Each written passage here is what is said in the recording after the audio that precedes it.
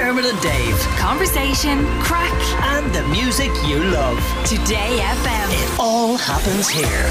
Today FM. Say hello to our next guest, one of Ireland's most loved TV presenters and broadcasters. The Me the Woman's back on our screens on a hilarious chat show, Ask Me Anything. Good morning to Angela Scanlon. How are you, Angela? Good morning. I'm very well, thanks. How are you? Great. And great to have you on and chatting to us. It's lovely to be on. I've been listening to the show. I do, obviously, every day. Of but course. Those jokes really make me howl. I mean, all that goes to make me turn off and never listen again. So. Yes, I thought you might have hung up on us there. Screwfix one was a particular highlight for me. Screwfix is an exceptional joke, in fairness to Irene who sent it in. Yeah, in fairness.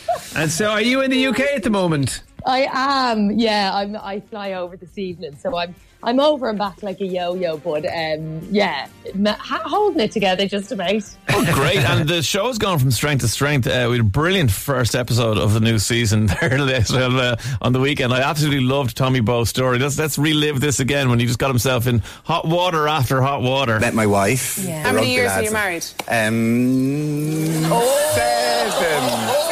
Moving on. 7 years, actually. What date? June June the what? 13th. No. He's totally that. Did he make that? It was June the 13th, Let's I think. get her on the phone. You think? Listen, I was watching you talking about the house, because I always look at Pippa's stories, and I wonder, Do you, like... Tommy? Yeah, I wonder, like, she's got 3 kids. Why are you looking at my And stories? this I'm house- boring. But the house is immaculate. I wonder how you do it. I just show the tidy parts. Okay, but then I look at her... I See, shouldn't you go say like that. this. You have. No. He just wasn't. He wasn't prepared to back out of any of these cul-de-sacs he was getting himself into, was he, Angela? Hole after hole after hole. And what you don't hear in that clip is Jimmy Nesbitt was literally falling off the chair and was like, and then Tommy very innocently said, I think I'm getting myself in trouble. He was like, you've got yourself in trouble back in part 2, Paul. Like, there's no way you're getting out of this. So, But that's the great thing about the show, is it does disarm the guests to kind of, reveal things that maybe they wouldn't on a more traditional kind of guarded chat show. Well, yeah, I mean, that was always the hope, and I think we've kind of found our feet. Well, I hope we have this series with having the guests kind of come on one after the other, and the first guest stays on, the second guest stays on, and so you kind of build over the course. And I think they do kind of forget they're on there, and they tend to get a bit giddy, I suppose, with the audience. The audience is bigger, but also with each other, and you kind of, sometimes when you're not being asked a direct question, your reaction tells the audience more about you than, your response to questioning. So I've loved seeing Pippa's response to Tommy and her interaction with James as well. So again, just showing different sides of people, I think. So it's been a lot of fun, I have to say. We've had an absolute ball doing it. Yeah, and you've had a busy year. You released your book Joyrider, and what put you in that frame of mind to write a book about gratitude? So I have a podcast called Thanks a Million that I started a few years ago. We're on series 6 now. It's just out. And it was kind of this thing that I kept coming back to, like a practice that I kept coming back to, as in gratitude, the focus of concentrating on the things that are good, looking for the good things as opposed to looking around at what's lacking, I guess. And it was free, so I didn't want it. I was like, oh, where's the shiny pill? Where's the fad? That was very much my thing. I didn't want to do anything, consistent or steady or, the progress or like normal growth was not of interest to me. I wanted like a fix really quick or something interesting and distracting and shiny. And so I kind of overlooked it for a long time. And then I realised that it was that kind of anchor that I kept coming back to, this thing that kept me a bit sane, truthfully. I guess, in your business as a TV host mainly, that's a tough industry because you're constantly looking, no more than ourselves. You're looking outside of yourself for validation to kind of say, hey, we want you or else we don't want you, and it's a tough place to be sometimes.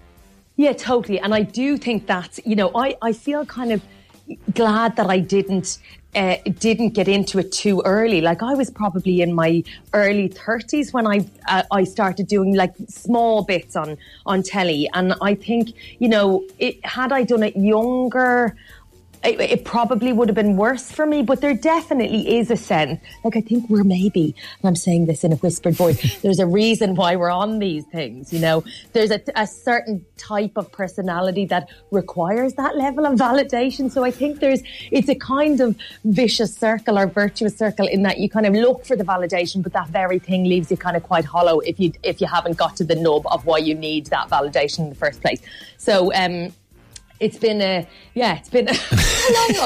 long old road. And she's not reading the reviews anymore. And, you know, you have to kind of, I think, like, you know, maybe becoming a mother and having kids has given me a sense of balance, I suppose. I have a kind of more rounded life, in that not everything and not every sense of, you know, not my whole sense of worth is not tied up in my job. So if somebody hates what I do, then, you know, I can still live another day. Yeah, totally. And do you find, with practicing the gratitude as much as you have, do you find that you can look at your career through those eyes and kind of appreciate it for what it is now? Often you hear, particularly sports stars, talk about, while I was playing, I could never realise I was achieving greatness because I was too busy focusing on the next thing, or whatever. And then eventually when they retire, they go, oh God, I was really good at whatever that was. But do you find with gratitude, practicing it the way you do, that you can actually take a moment and go, no, fair play to me, I've done this and I'm very grateful for it happening?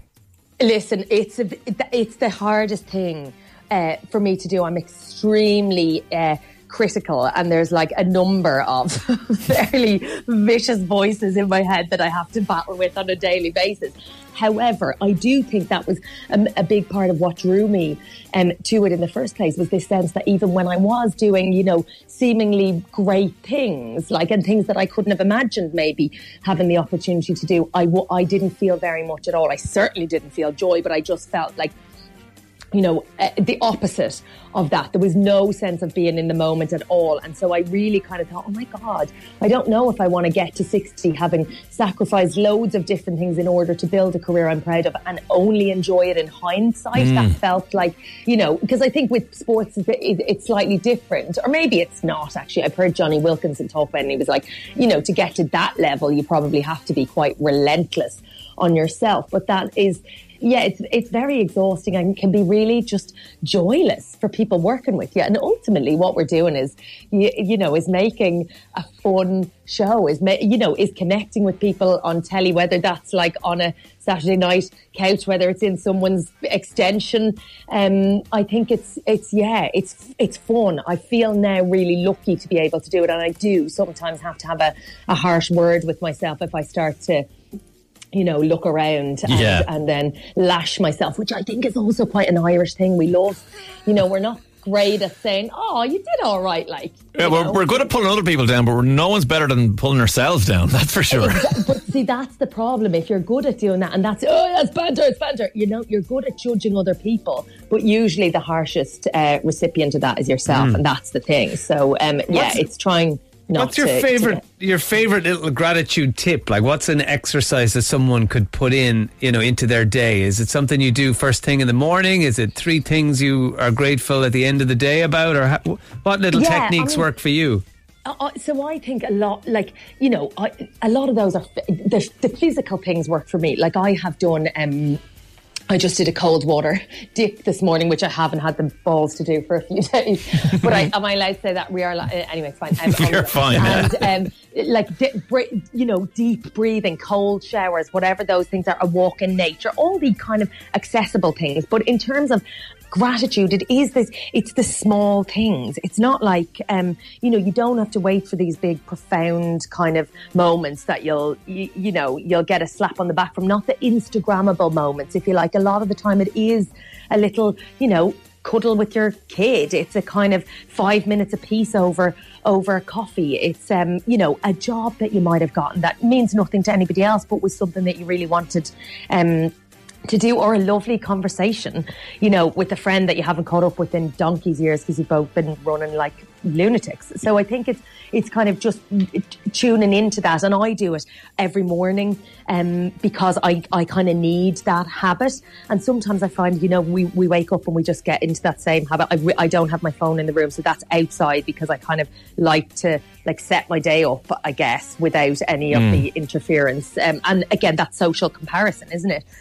So yeah, lying in bed and having that little moment before the madness hits to say, hey, first of all, we're here. Well, I know you don't read the critics, which is probably a good idea, but there are some absolutely gorgeous texts coming in on 087 4100 102. I took Angela out for a whale watching and foraging trip, the two things not related, walk on her birthday many years ago. She was as lovely in person as you could imagine. She was also the first guest at the hotel to ever give me a hug when I got her back. Maybe she was just relieved I hadn't poisoned her. Oh my God, you know what? I think, if my memory serves me correctly, he's talking about the Cliff House in Ardmore. I was there for my birthday, and I think his name is Malcolm, and we honestly had the time of our lives running around. It was very windy. You even remember his name. You see, you are the nicest person. We had no idea whales were that good at foraging. Come